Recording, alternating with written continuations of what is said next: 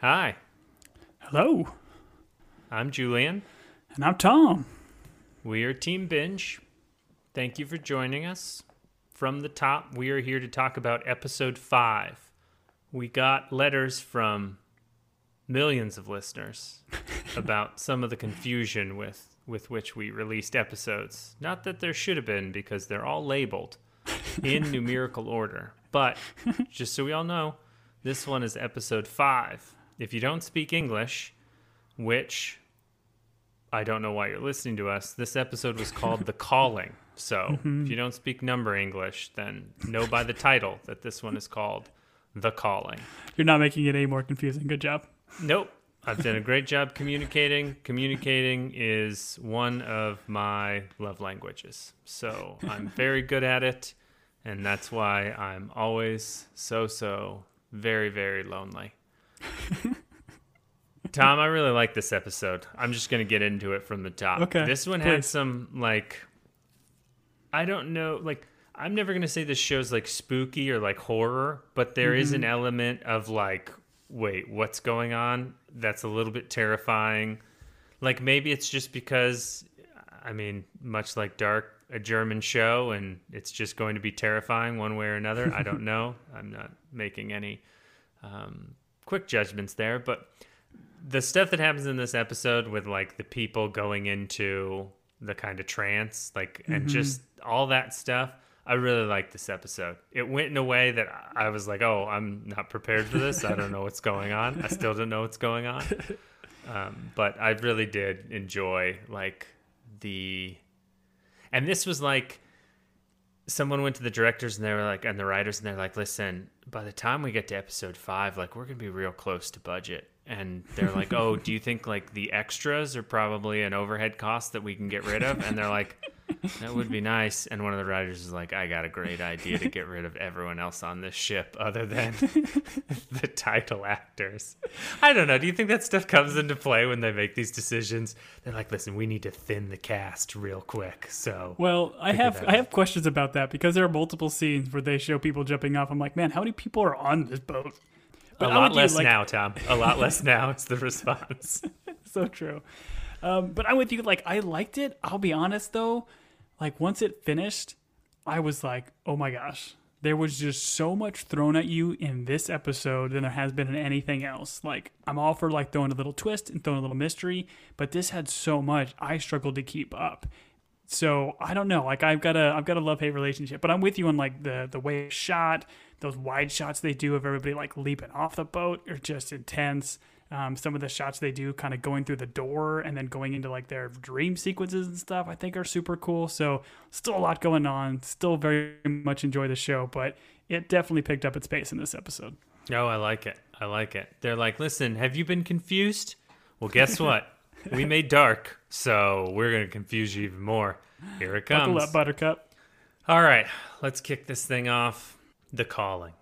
We wake up with no wake up. It's just Mara, and she's in the middle of nowhere, and we are going to become very familiar with this. Can we just call this the mountaintop? The mountain meadow? What do you want to call It is this? gorgeous. Yeah, this huge open area, snow mountains in the background, and this just lone mansion in the middle of nowhere. Sure. Yeah, I don't think it's supposed to be oh, I'd like to vacation there. I don't think that's the point of this. But for the sake of brevity and I like giving things code names, we're just going to call this the mountaintop. So Okay, she wakes up on the mountaintop. She's running around. We see a grave. Anytime there's a freshly dug grave, things are about to get weird. And this is a grave for someone by the name of Wake Up. Or I don't know if they do first name, last name, so Up Wake. I don't know what it is. But the person's name on the cross was Wake Up. Then we Did it actually say that? I don't know. I must have missed that. Did it say wake up on the cross? Yeah, on the cross it said Wake Up. Oh. Because later on, someone else approaches that same one, and there's nothing written on it. So, Okay. listen, if I'm wrong, no one's going to correct me because I'm infallible. Well, let's say this at the top because we watched this in a bunch too. So we watched 5 and 6. So we'll be recording both of them right now. Just again, heads up, we're going to try to stay away from any sort of conversation about what happened in episode 6, but we are aware. If that's a thing and you want to be able to go and listen or watch both of them and come back and binge both of these podcasts, please do so. Okay, that's a good point. Allow me to tell you how episode 6 ends. All right. She then has a repeat of that flashback that we saw in like episode 1 of her being dragged down the hall. She's asking about her brother. She's in the insane asylum, and she gets that very gentle, sweet syringe to the neck. Do you think this is the assumption still this is a flashback? Like some of the stuff that's kind of going on and what we know after this episode, like I almost get the thought that maybe it is a flash forward, maybe? Like is this something like, I don't know. So you think she is seeing what happens in the future? Yeah, potentially. Like, because we have these things about like her dream sequence and things like that, and kind of stepping into this universe. Like, how many times has this happened to her? I don't know. It just kind of flashed in my mind watching this. It just seemed like it was different than the other flashbacks we've had. Well, this was a repeat from the earlier one, though, right? We saw this all before. True, but my mind is just thinking that maybe all of hers are not actual flashbacks. Like maybe hers are flash forwards. Like she's seeing it differently. I don't think they're flash forwards because no one can see the future, Tom, so that's impossible. And this show follows strict rules about what's possible and what's not possible. So True. They would never do something weird or not within our reality. I think maybe, I would argue this might be a false memory because she does make a comment later on about, I was a doctor in a mental hospital, but my memory is of being a patient, and she makes some comment about that being changed. And man, I like that because maybe that is. I just feel like this is like a different like vibe than the other flashbacks we've gotten from the other characters thus far. Okay. She wakes up. She's next to Daniel. He's staring at her with those, I'm gonna guess, white eyes. I don't know what his eye color is, but they're in that like, I don't know, family meeting room, and the boy is locked in the cabinet via crowbar. And then we cut very quickly from there to Ivan leading the mutiny, and there's this discussion about how far they're going to go. And Mother Danish, who I do think we learned her name, but I'm going to continue to call her Mother Danish because it's great. She's 100%. Like, listen, sacrifices need to be made in order for us to win. Oh, because all the crew guys are like, are we going to get in trouble when we get to America? Or like if we go back? And she's like, listen. And she uses a word I'm not going to use because this is a kid's podcast. But she tells them to buckle up and they're going to make sacrifices so that they can win. Mm-hmm. And then her children go off in a side room and like, listen, Mom's crazy, right? You realize that. Mom is absolutely not hearing from God, but is crazy. And by children, I mean Tove and Crester. I'm never going to get her name right, so I'm just going to say Tove. Tove? This is a Tove, yeah. But yeah, I think at this point we've established that Mother Danish is spoiled. The Danish is spoiled. The Danish is spoiled. I like it. I like the sequence though because we get like these two siblings. Cause I don't think they've ever like had a conversation about their mom, right? And like how she's cuckoo bananas, and now they're both like kind of coming to terms with it, I guess. Or maybe it's just Tove. Is there? I mean, the best conversations as an adult, if you have siblings, are like those times where you like turn to your sibling and you're like, do you remember when they did this? Or like, can you believe Mom or Dad just did that? Like my favorite conversations at this part in my life are like 2 drinks in being like, do you remember? Can you imagine? Like, especially now that I'm a parent. But no, you're right. We never really see them talking about it. But, and these are my other favorite conversations that siblings have, is Crester's like, hey, remember that time you murdered someone? Which, my second favorite conversations are when siblings are like, hey, remember when we murdered that guy? And then a big twist, right? Like, I'm assuming we'll find out more about her backstory. Well, this goes along with your like connection that you made a while ago. Is like all these people have like murdered someone prior to getting on this boat. This is a boat full of murderers, accidental or other, I don't know, manslaughterers or murderers. This is what these two ships should be named. I got a theory that just popped in the head then. So, like, if what we get in this episode as we get into the details, like, it's a lot more, are we in a dream kind of thing, right? Like, are all these people, are they, like, tapping into these people that are in prison or in jail because they have murdered somebody in the past, and they're, like, you know, tapping into their brains because they don't have, like, any free will anymore, so they're, like, using these people as experiments to, like, bring in their subconscious into Mara's dreams? I don't know if that makes any sense in the kind of or the segment of the whole show as of this far. So are you wondering if this is like a collective dream, and the subjects that are being submitted to this are prisoners, essentially like death row prisoners, because if it goes horribly wrong, no one cares about them? Is that your theory? I don't know. I mean, just as you were talking about that, and that the fact that everybody on this boat seems to be a killer in some way, it just kind of popped in my head. I don't know. I like it. I like every bit of it, and I hope it's not that, because I don't want to guess what's real yet. I want to kind of, you know, but if that's how it turns out, then yeah, you and I were both right. We both guessed exactly the same thing at the same time. So we'll both have a moment of patting each other on the back, not one person being smarter than the other, you know, nothing like that. One day I'm going to be the smart person. The key is just to throw as many theories out as possible, and then eventually you can say, "Yep, called it." Yeah. You're a prophet, Tom. You'd be a great prophet. In fact, it was really, really good. All right. That conversation ends with Tove taking a shotgun, and she's like, "I'm going to go do business." And we're like, okay, she killed once. She's going to go kill, I guess, twice, because it's a double-barrel shotgun. From there, we go to Clemens and Lucine, and I don't know that I care about their storyline, but they have a conversation about, you know, the life he's led. I don't know. We go from there. What's important is we've got teams. We've got the captain's team, and we've got Ivan's team. Or is it Mother Danish's team? I don't know who's the captain of that team. Probably Mother Danish. But who's Ivan? Is it Ivan or is it Franz? Oh. Yeah, you're right. It's Franz. Okay. Can those be interchangeable? I think those are interchangeable if in the native tongue. Sorry. Good question. Who's Ivan? Who's this character you just made up? Well, I told you I'm not the smart one. You're the smart one. All right. Thanks for correcting me. We go to the captain's team. They're all hanging out. And Tove shows up, and she shows up like... She, like, comes into the room pointing the shotgun at everyone, and then she's like, "Oh, why'd you think I'm not here to help?" And they're like, "Because you were pointing that gun at us, and you came through the door like a SWAT team." Hot. Yeah, came in hot. Very good, yeah. Mara comes in, and she goes for the cabinet. And everyone's like, "No, don't let the boy out."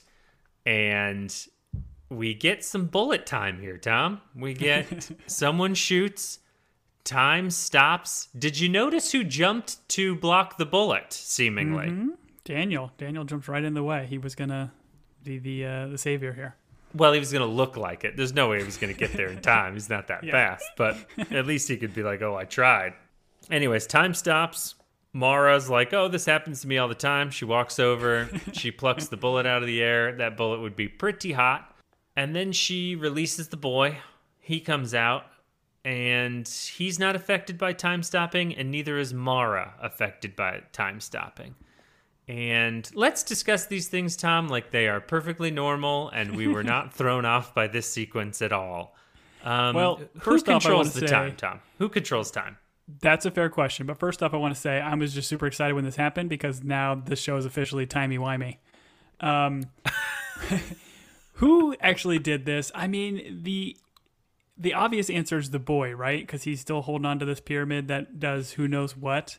Or do you think it's like Mara somehow? Like she was overcome with something that she was able to stop time and like just disappear from the scene from every other character's perspective. This is like a fear response. Like she knows she's about to get shot, so she is able to do that.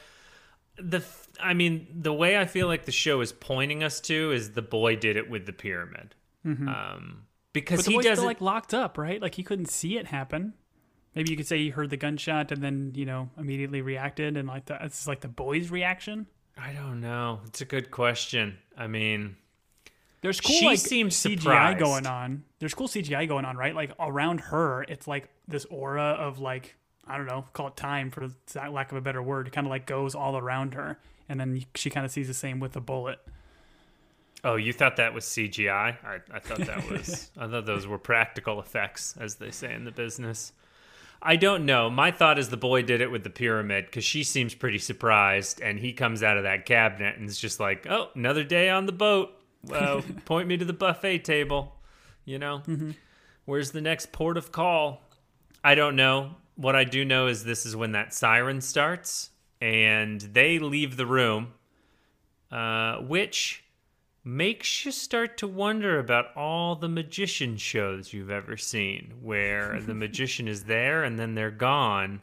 Like, do you feel like maybe this show exposed a lot of magicians' tricks? Yeah, little boys at pyramids. Little boys at pyramids. Doesn't sound right for some reason.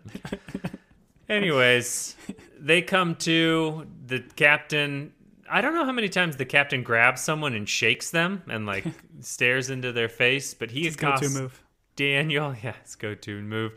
We very quickly listen. I don't like picking a lot of nits with this show because it's perfect in every way, but they go from she just disappeared with the boy while we were shooting at her to the very practical. Listen, we need to figure out the coal situation. Like this kind of like they're surprised, but then very quickly they're like, "Hey, let's, we need to take care of the coal and take the ship over." Like, did you? It feel was like, a little quick and right? abrupt, right? Yeah. Like not only did that happen, but then you've got these sirens going on. It is. What was the captain? Did he know of these sirens? Like, do they exist? These are like the ship's sirens going off if something is happening, or is this just like otherworldly? There's just sirens going on in the abyss. I didn't feel like, because someone's like, "What was that? What is that?" So yeah, I didn't feel like these sirens were like a normal ship alarm. Yeah.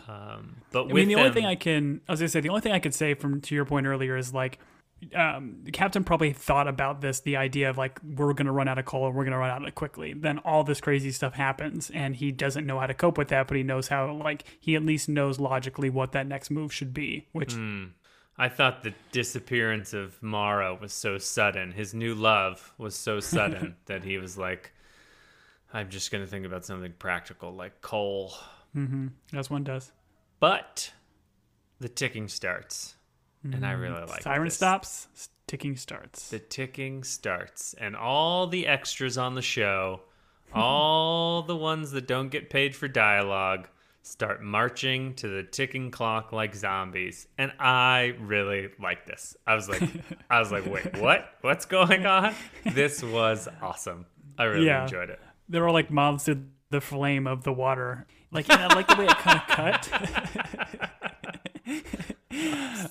Yeah, and I like the way it kind of transitions here of like all these like extras, zombie walking down the halls doing who knows what and going who knows where. And then it kind of cuts to Crester and he's like just slowly tapping on his cross, like in the steerage area. So it's like at first I was like, oh, is Crester like controlling these people by tapping his cross? He's the one making the ticking noise. But I think we very quickly realized that that's him like falling under the spell of this tick. Right. So I've got some questions for you as we're watching all these people walk through the hall. Mm-hmm. We don't know what time of day it is, right? We don't know. We're assuming it's daytime. We don't know if it's... Well, we see them come off the ship and it's like there's some light, right? So it's not like pitch black. Everyone's really well dressed, like super well dressed. Like by today's standards, they're going to either a wedding or a funeral. You're telling me there's not one person at this moment out of all these hundreds of thousands of people that wasn't going to the bathroom at the time? There's not one person shuffling down this hallway with their pants around their ankles, like just moving. And I watched this scene at least 18 times. I didn't see anyone mid anything embarrassing. It's like they were all ready to march to the tick of the tap. Well, maybe that's just the ones that we saw walking down the hallway. When they do some of the wide shots of more people falling off, then maybe those were the ones that were in. Tom, I paused and zoomed in on everybody. I didn't see any white cheeks at all.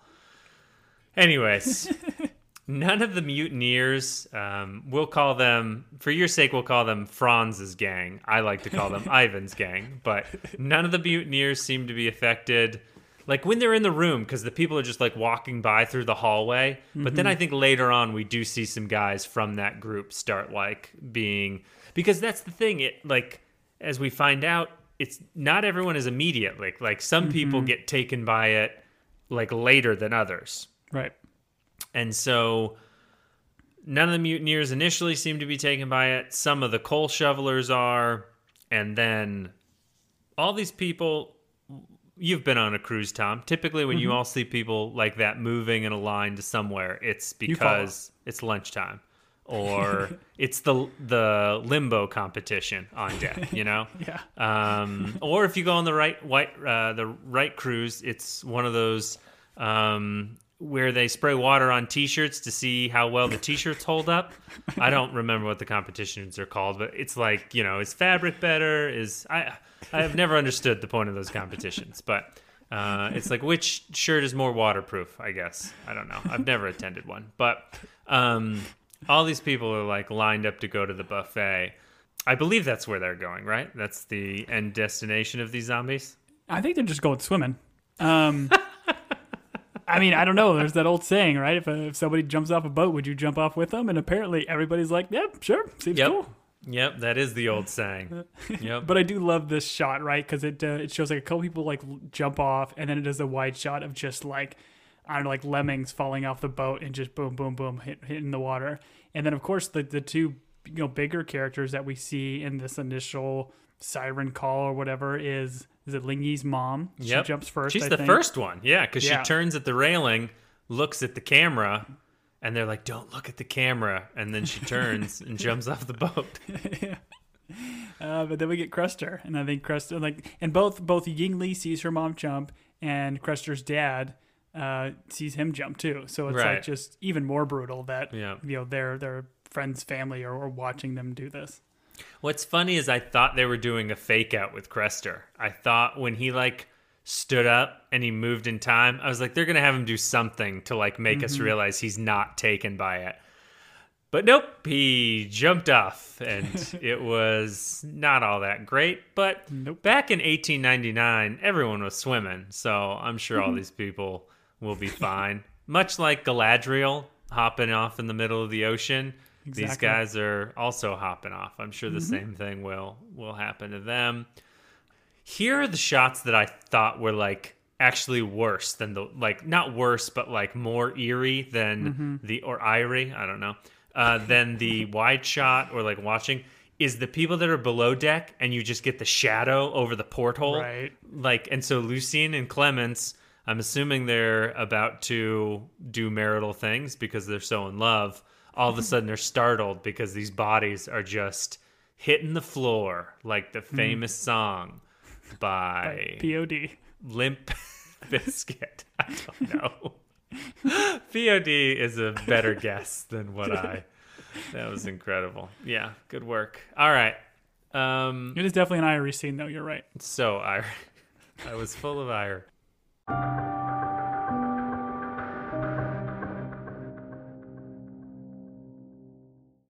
When you need mealtime inspiration, it's worth shopping Kroger, where you'll find over 30,000 mouth-watering choices that excite your inner foodie. And no matter what tasty choice you make, you'll enjoy our everyday low prices, plus extra ways to save, like digital coupons worth over $600 each week. You can also save up to $1 off per gallon at the pump with fuel points. More savings and more inspiring flavors make shopping Kroger worth it every time. Kroger, fresh for everyone. Fuel restrictions apply.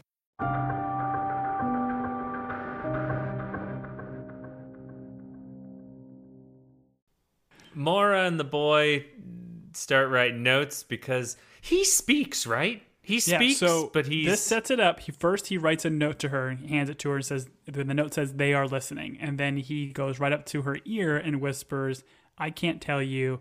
You have to ask the Creator," which is like, boom, big moment, right? The kid does speak.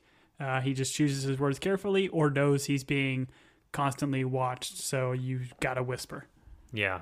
There's probably Alexas in all those rooms. Am I right, exactly. Man? They're constantly listening. Our phones, our Alexas. Listen, if you don't think big government is out there, Tom, give me a couple of minutes. I've got some things to say. Please, go for it. Mm-hmm. Let me turn my Alexa on. Birds, drones, they're always listening. I think I've made my point. Okay. Speaking of birds, drones, and me making my point, the first mate, who's part of big government, he is. He's part of the system, Tom. He's one of the they that I've been telling you about. Mm-hmm. Anyways, I don't know how to recover from that, but the first mate types some code. What is the thing called? Like, what is the interface on the wall with the weird cylinders and gears that, like, eventually Daniel will go to it. The first mate goes to it. I feel like we need a name for that thing. Much like the mountaintop. What should we call it? It's the mainframe. Okay, the mainframe. It's called the mainframe. Yeah, because that seems to, like, when they're using their, like, crazy pop-it remote control things, it seems like it controls that. Like, that is the central hub for shenanigans. Okay.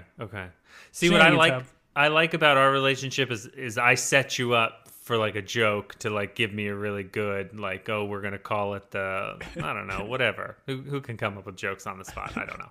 But you, obviously, being the jokester, said mainframe, which is just a killer comedy bit. So I guess we're going to call it the mainframe. I got the Shenanigans Hub. You just need to give me time. We're calling it the Shenanigans Hub. I'd like to call it the mainframe. Out of spite. Most of my life was lived out of spite, Tom. I'd like to just call it the mainframe now. This is true. I know this about you. The Shenanigan Hub. All right. So he typed some stuff into the Shenanigan Hub, and in my notes I wrote nothing seems to change, but I think I typed too quickly because I think something does happen, right? I don't know if anything does really. You just kind of hear noises. It almost sounds like it's powering back up to do something. I'm not sure. I think we probably get a better sense toward the end of the episode what it is, but right at this moment, it just kind of sounds like it's powering it up. Right. We then go to the two groups meeting in the hallway. So family meeting, but not in the main family meeting area. This is in the hallway. And there's some comedy in the fact that these two groups are like, about to get into an argument with all these zombies walking by, like, and you're like trying to be like, you're trying to like yell at someone, but someone's like breaking your eye line. Like they could have had some, like, you point at someone and you accidentally poke a zombie in the side of the face, but they like keep moving by. They're like, everyone's jumping overboard. And so, yeah, it's tough to also like bring up old grudges when this newfound zombie lemming suicide is happening. So pretty quickly they're like, let's all work together. I just couldn't get over how many passengers there were. I think they do like another wide shot here, show more people jumping off. It seems like they're just constant. And this is not that big of a ship. This is no Titanic. Sure. I think this is as big as the Titanic. I think. Titanic was 1912, man. I mean, the Titanic's not very big now, but when it was floating, when it was above the surface, it's too soon, man. Too soon. I had a thing to say about the amount of passengers, and it was, I think what we have here is budgetary reasons. They've got stock footage. Somewhere they went in the archives, they found stock footage of people throwing themselves off an ocean liner, and they're just like, listen, we're not going to shoot the shot for the show, so let's just... this, I don't know, drone shot from the late 1800s when a bunch of people jumped off an ocean liner. Let's just roll that B footage over and over again. Save some. I'm about budget saving, Oleg and Ying and Ling Yi meet. And I'm always, how are these two communicating, Tom? I know love is a universal language. Don't tell me about love being a universal language and how... love is all you need. Don't quote Corinthians at me, Tom. Just How are these two talking? Explain this to me, because they're not speaking the same language. It's love, Julian. There's no other fathomable, reasonable explanation outside of love. The show makes more sense than them talking does. The show makes more sense than them talking. Them understanding each other. Oh, man. That's great. I do think they're probably doing like enough like body language kind of stuff so you can probably get some of what they're saying. And I don't think at least in this sequence, they're not having full on conversations. It's kind of more just like, I don't know, quick and easy things. Oh, I think Oleg and Ling Yi are doing full on body language. I don't think there's no two ways about it. I think they're speaking the universal language, you know. Of love. Yes, you're right. You're right. See, love. You got there. It took you a while. You got there. Yeah, I did get there. Hopefully they get there. The boy takes Mara down the hatch, which I think just as love he's that going sentence. down, he tells her like, "Don't be afraid," which I thought was kind of interesting. Again, we're getting more talking from the boy, so now kind of anything he says, I'm very interested in it. Okay, he says, "Don't be afraid." Sure, but I'd still be afraid. So, joke's on him. We use, as normal people do, a beetle to open a panel in a wall. Yep, Ringo pulls out his drumsticks, goes, and then door opens. Okay, I will be referring to the beetle as Ringo for now on, or Rango, the much beloved cartoon that I've never seen because it was weird. I watched the first 5 minutes of it. I didn't understand it. So Mara travels through the hatch. We're back at the mountaintop. There's a grave, and I wrote palace, but we find out later it's that mental hospital asylum that's just very lovely. Daniel, I think, shows up at this point. He's very upset that the boy took her down there, and so then he goes to the portal. And I think one thing the show does that is a little bit confusing is it keeps like thinking that Daniel and the boy are not aligned, like not allies. But then every time they meet, it's like, "Hey, bro, you good? Yeah, I'm good. You good?" And like that. I mean, once again, that's essentially the dialogue. But I don't know that. I just remember being thrown off here because I was like, "Oh, the boy did something that Daniel didn't want him to do." But then when they meet, they're seem to be working towards the same end, right? They're working together. Yeah, I think that's what it is. Like they're going at it from different directions, but I think their goals are the same. Got it. But I love this visual that we get here too, right? Where they go out of the hole or whatever, you know, the portal, if you will, and then when it cuts and shows them walking out of the portal, and you just see this black square on the black background and just all snowy mountains or anything behind. It's just super, super cool looking. I love it every time they do it. Yeah. I always think to myself, what if I ran into that in the wild? Like, what would I do? Like, say I was riding through the West Pasture, and all of a sudden I came upon a giant black hole in the ground. Like, what would be my first thing that I would do? I would probably take a shovel full of dirt, throw it in there, and then I'd throw the shovel in there, and then I'd jump in there. Those are the things that I would do. So if I ran into a square on a mountaintop, I'd throw a rock through it, and then I'd get mad and I'd jump through it, because that's what a normal, rational person would do. Royal.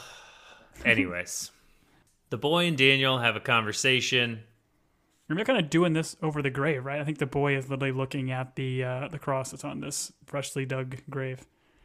Yeah, I'm confused by these two's motivation, but the conversation is like, Daniel's like, "It knows we're here now," and the boy's like, "We've never made it this far. Maybe it'll work this time." She didn't remember, and Daniel's like, "He won't find you." And so I feel like, are we in like, and maybe I'm just thinking of this because it's kind of a popular like video game trend right now, but are we in like a time loop? Did you get the sense that when he says we've never gotten this far before, did you feel like events were happening over and over again? Absolutely. And Dark has some of this too. For those of you that don't know, and you're joining us on episode 5 for no reason, these guys also created Dark, which is a timey-wimey show. But anyways, the like things repeating themselves and like happening in different ways, or like kind of a time loop situation. I feel like Dark was a little bit, but this is what I got when he's like, we've never made it this far before. That's kind of how I felt. Was I wrong? Oh, yeah. in feeling that, Tom? No. Tell me how I should have felt. I don't think there's any other way you can take this. Like the idea that they've done this multiple times. I think that's what we're supposed to take from this. But the way like Daniel, I think like holds his shoulder and reassures him when he says like, hey, I've got to go make sure they don't sink the ship. You stay here. Don't worry. He won't find you. It almost made me think of more of a father-son type of relationship. So I feel like I'm leaning more towards, Daniel potentially being the father of the boy. Sure. I don't know that I got the father-son vibe. I got more of a like Jack and Diane type vibe, Jack and Diane or Sam and Diane? I think last time you said Jack and Diane. That's the song. Sam and Diane is Cheers. Like a I little said, ditty Tom, about Jack and Diane. one day I'm going to be the smart one on this podcast. The day's not today. It's probably not going to be tomorrow. But one day when you're gone and I'm alone here, I'll be the smart guy. I'm your North Star. You are my North Star. Anyways, we cut, and I don't know that we've really seen these guys most of the episode, but Angel and Ramiro. Angel seems to be having a very bad reaction to all the craziness that's happening on this ship. He is not handling it very well, which is understandable. I think Angel's reaction is probably the most normal reaction for this situation. Agreed. Jerome runs into Clements and Lucien's room and immediately starts tying them up. Once again, I think he does it at gunpoint. Once again, this is a situation where if characters would communicate, it would seem a little less weird, but this is a TV show, so he's like, listen, I'm doing this for you, to protect you, and so they start tying themselves to things, and then we cut to the Danish folk tying themselves up, and this is then where we see Mother Danish seems to have caught the zombie bug, so she is now trying to march off of the ship, but the nice thing about this is if you tie yourself to something, you can't get away. I do want to say we didn't talk about this, but there was a scene when they're in the hallway and they are physically trying to restrain these people from walking. And it felt like the zombies all of a sudden had like superhuman strength, or these people weren't trying very hard to like restrain the zombies from walking. Because it feels like if you wanted to be super mean, you could just start kicking the legs out from under all these people, which would have been a hilarious scene. Like when someone's walking and you kick one leg so that they cross ankles and like trip, when you did that to your friends because you're normal.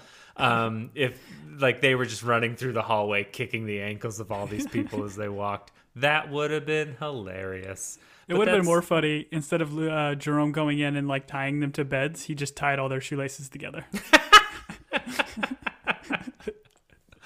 Oh yeah, that would have been great. Or tie them like arm in arm, but they're facing different directions, so they just all walk in a circle. They're just spiraling. Anyways, we get another sink the ship message.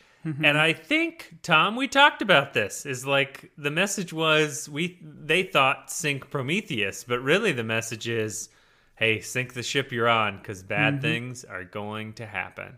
Yep. We get the scene where Daniel's trying to fix I'm sorry, Tom, give me the name again. The shenanigans machine. I've already forgot. The shenanigans. We'll get there. Well, yeah, eventually. Anyways, trying to fix the shenanigans mainframe, and that this coal worker who, this guy, I mean, I'd hire this guy right now. He is just diligently shoveling coal while everyone else walked away. He's like, I guess I'll keep the engine running. But then he does beat Daniel over the back with a shovel several times, and apparently Daniel has a spine of, I don't know, Anamantium. I don't know what the right special metal is. That's the one. Thanks, nerd. Because he takes like 4 shovels in the back and keeps on moving. He has a flashlight. The guy's like, what's that? I was like, oh, yeah, flashlights didn't exist. This was kind of interesting. This is where, not that we didn't know before, but you're kind of like, okay, there are 2 timelines happening here. He kind of like, so Daniel kind of pulls out his little, puppet machine thing, and that kind of seemingly shuts the dude down, right? Like, is this the same thing he did to Ada and all the other people that like mysteriously died in the beginning? Like he just hit some buttons on this and like killed them with it? Or is this a different thing, him shutting these people down? No, this is, we see the first mate do it as well at certain times. But yeah, this is, they did it to Switch in the Matrix. Yeah, they're just like they're pulling unplugging the plug. Yeah, okay. Yeah, 100%. Okay. But this does make me think, and the way they positioned this earlier, that Daniel might be a futuristic werewolf, right? Because this guy was very afraid of werewolves, or was it the other guy? Oh, no. Well, he says what's his name was right. You're not getting me, wolf. And then he starts hitting him with a shovel. So it's not off the table, Tom. It's not off the table. And I think it's just going to take the love of Bella in order to, make him human again. I don't know. Maybe I'm mixing genres. Are you Team Jacob or Team Edward? I just want everyone to have fun. So I guess that's my answer.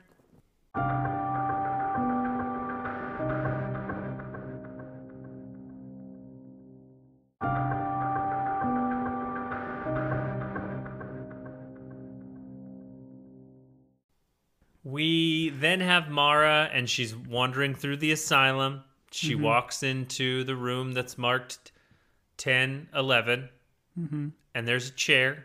Looks like a very comfy chair. And then the father shows up. And this actor's in other things, and I'm trying to remember what I know him from, but he is recognizable. He is very creepy. So he's father, and he's like, "Where did you hide it?" And she starts to ask about her brother, and her brother, who I thought was named Henry, her brother, who I thought was codenamed Hermano, is really named Kyrian? Is that right? I think so, yeah. Kyrian, Syrian. And I'm assuming he's going to be played by the guy from Tiki Blinders, or whatever, Peaky Blinders? That's Cillian the one. Murphy, maybe? Yeah, I'm assuming he's going to play the brother. I don't know why my brain went there, but what's happening on this ship? Well, I don't understand what's happening on this ship. She asked what's happening on this ship. I have no idea. Yeah, I think she's kind of asking the questions in the father, which is certainly a big revelation here, because we've seen this guy before in these flashbacks, and now that we're knowing it's the father, I think I almost missed this on the first go round, because she quickly sees him and says, "Oh, father." But yeah, I think she's asking questions about what's going on the ship, and he specifically says, like, "You're asking the wrong questions," which again, love it, super weird, cryptic, whatever craziness. And then she wakes back up on the bed, so kind of like resets her, if you will. But obviously doesn't reset the everything, right? Because the ship is still where the ship is. It's not resetting to episode 1. Right. But I have to ask you, they had mentioned like the idea of the creator. We haven't seen any other kind of like high level figure outside of this guy. Do we think this guy is like the creator as well? I mean, ultimately God's the creator, Tom. But I guess if you're asking me based on the show, yeah, this is the guy that I assume, based on his futuristic spacesuit later on. Yeah, I'm assuming he's the creator. I do like the response of "you're asking the wrong questions." I'm gonna start using that more just in daily life. When people are like, "Hey man, how you doing?" I'm gonna be like, "You're asking the wrong questions." That'd be great. And this is how you lose friends, you know? Asking the wrong questions and telling people they're asking the wrong questions. Wide shot, a lot of people still jumping off this ship, Tom. So many people. I appreciate that they don't mob the railing. They go one at a time. They're like, there's an order. There's a line to this. Mm-hmm. This isn't World War Z. Actually, that is a good comparison. It was kind of, the way this is filmed does look like that show. Mm-hmm. Captain Larson runs into Mara. He's like, "What is going on?" And we find out that she is Mara Singleton. Her father is Henry. And she feels like this ship has been set up so that he can study the passengers, because he is very curious about human behavior. And so, yeah, Oh, we also find that her letter is addressed to Henry, which you blew my mind with, but it doesn't really matter because it's so my mind is no longer blown, Tom. I take back my mind blown because it was addressed to her because her middle name is Henrietta because she was named after her father, Henry. Mm-hmm. So, yeah. Yeah, right when this happened, I'm like, oh, swing and a miss. And I was so bummed. I thought it was clever. I mean, I think the show was trying to do what you caught on to. Mm-hmm. So I think you were still right. My dumb brain, this was like, oh yeah. I was like, all right, this makes sense. Her name was always her. It was always her. My big dumb brain. The brother is still missing, though, which we're saddened by. And then she uses the beetle. Mm-hmm. Ringo. And Captain Larson follows. And then, so I believe they go through the hatch in his room, right? Because this one leads to the woods. The hatch in her room leads to the mountaintop. The hatch in his room leads to the woods, which is where his trauma is. His, for lack of a better word, burnt family house. Yes, I think you are right. I don't know if that is exactly how it works. Like, do the hatches just take you down to a specific, another world, or can that hatch take you anywhere? Like, if you had this beetle and Mora used the beetle in his room, would that take it still to, Mora's dream sequence area? Or well, what? She uses it, and so I believe that it's based on what room you're in. And all of the stuff, as we find out later, is contained within the ship, so it doesn't really matter. It's just a really big ship that has asylums and mountaintops, and anyways, I've gotten too far ahead. They're in the woods by Captain Larson's burnt out house. House is still burnt. We cut from there, and the first mate, who is the gentleman with the beard, I don't know his name, but he is the first mate. He then kills the budget Adam Driver actor with the mustache. Okay, I like it. And he uses it with the poppet control. Yes. The Adam Driver comment is based on my wife going, doesn't that guy look like Adam Driver? Several times. So I'll give her all the credit. This show would be so lucky. This show would be so lucky. Adam Driver would be like, I only speak English. What are you guys all... You're fine. You can just say whatever you want, buddy. Yeah, we don't, languages don't matter here. Go talk to Ling Yi or Oleg. And then he does some other stuff, right? He's using the poppet to do some crazy things. I don't know if he does much here. He just kind of uses the poppet to kind of again, essentially kill this guy, if it's the same thing that kind of Daniel was doing, because we do find out that this is... I actually take that back. This is where we find out that he has a poppet, right? This is the first time we see that he also has this fancy little machine. It's not just Daniel that has it. We saw him work with the shenanigans machine, and we've seen him do the code, the arrow code.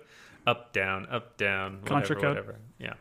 So, but yeah. So we know he's in on it, but yeah, this is the first time we find out he's got a fancy poppet controller. Yeah, fancy poppet controller. All the kids are asking for him for Christmas. Mm-hmm. Or an FPC.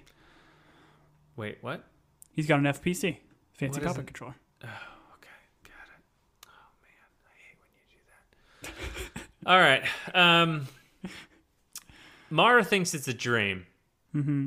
And I think she says she thinks she's discovered the truth before, and this is where we again kind of get that idea of this is going on over and over again, and maybe she's being drugged to forget what truth she found, and she has no idea what she did find. Right. And they discuss how can any of this be real, and Captain Larson's like, hey, I've got something to tell you. I was also on the Prometheus, apparently, based on the logbook. Mm-hmm. And so they high five and they're like, Prometheus forever. And they do the the twisting fist bump thing. Anyways, Daniel stops the ticking by using, I'm assuming, the shenanigans machine. There's a lot of untying that goes on because everyone at the same time had the same thought of let us tie ourselves to the backside of this so that when they open the Ark of the Covenant, we won't melt. Mrs. Wilson, lucky Mrs. Wilson. Is it Miss Wilson or is it Mrs. Wilson? Is there a Mr. Wilson, Tom? I don't know. I mean, it's the neighbor from Home Improvement, right? Sure. Okay. So we're not going to see his face. But she stops at the edge and she says something like, I felt like I was having a dream. And everyone's like, all right, well, we're going to move on from that, not really ask any more questions. And they all look around and they go, hey, we're all salaried employees for this production. All the extras are gone. And then they get a sink ship message. And Daniel, who is a bright bulb, is like, oh, I think they mean sink us at this point, which is great. Cue some sort of music drop. Every one of these episodes ends with, I want to know what their music drop budget was, because there is not, I'm not a big, I don't know a lot of popular music from, I don't know, 70s, 80s, 90s, 2000s, 2030s. I don't know any of it, just because I was deprived of it. But I feel like I recognize every song the show has dropped at the end of an episode. And so take us through the needle drop. What is revealed? What blows our mind at the end of this episode, Tom?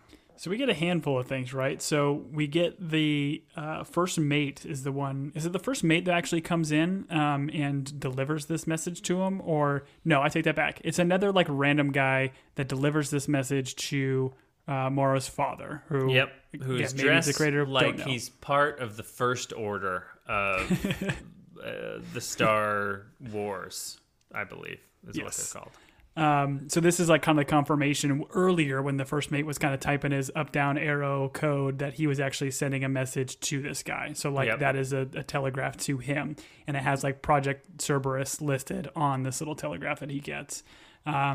He mentions the father kind of says he wants the boy.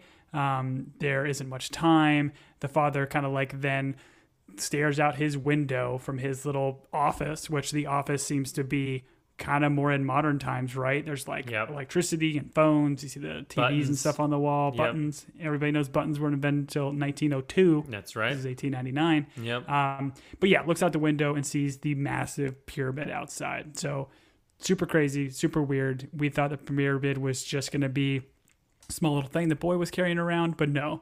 Father's got a bigger size pyramid. Sure. Was this a nice office, Tom? Do you think this guy's is he top end corporate, or is this he's middle management trying to move his way up? What did you think? Was this guy? He's working his way to the top of that pyramid, so he's middle management right now. Oh, he's like, we don't have much more time. I'm never gonna get that promotion, and then I'm not gonna be able to afford the swimming pool, and my kids are gonna hate me. This guy's the last true family man. I think they call him Clark. I think Clark Griswold's his name.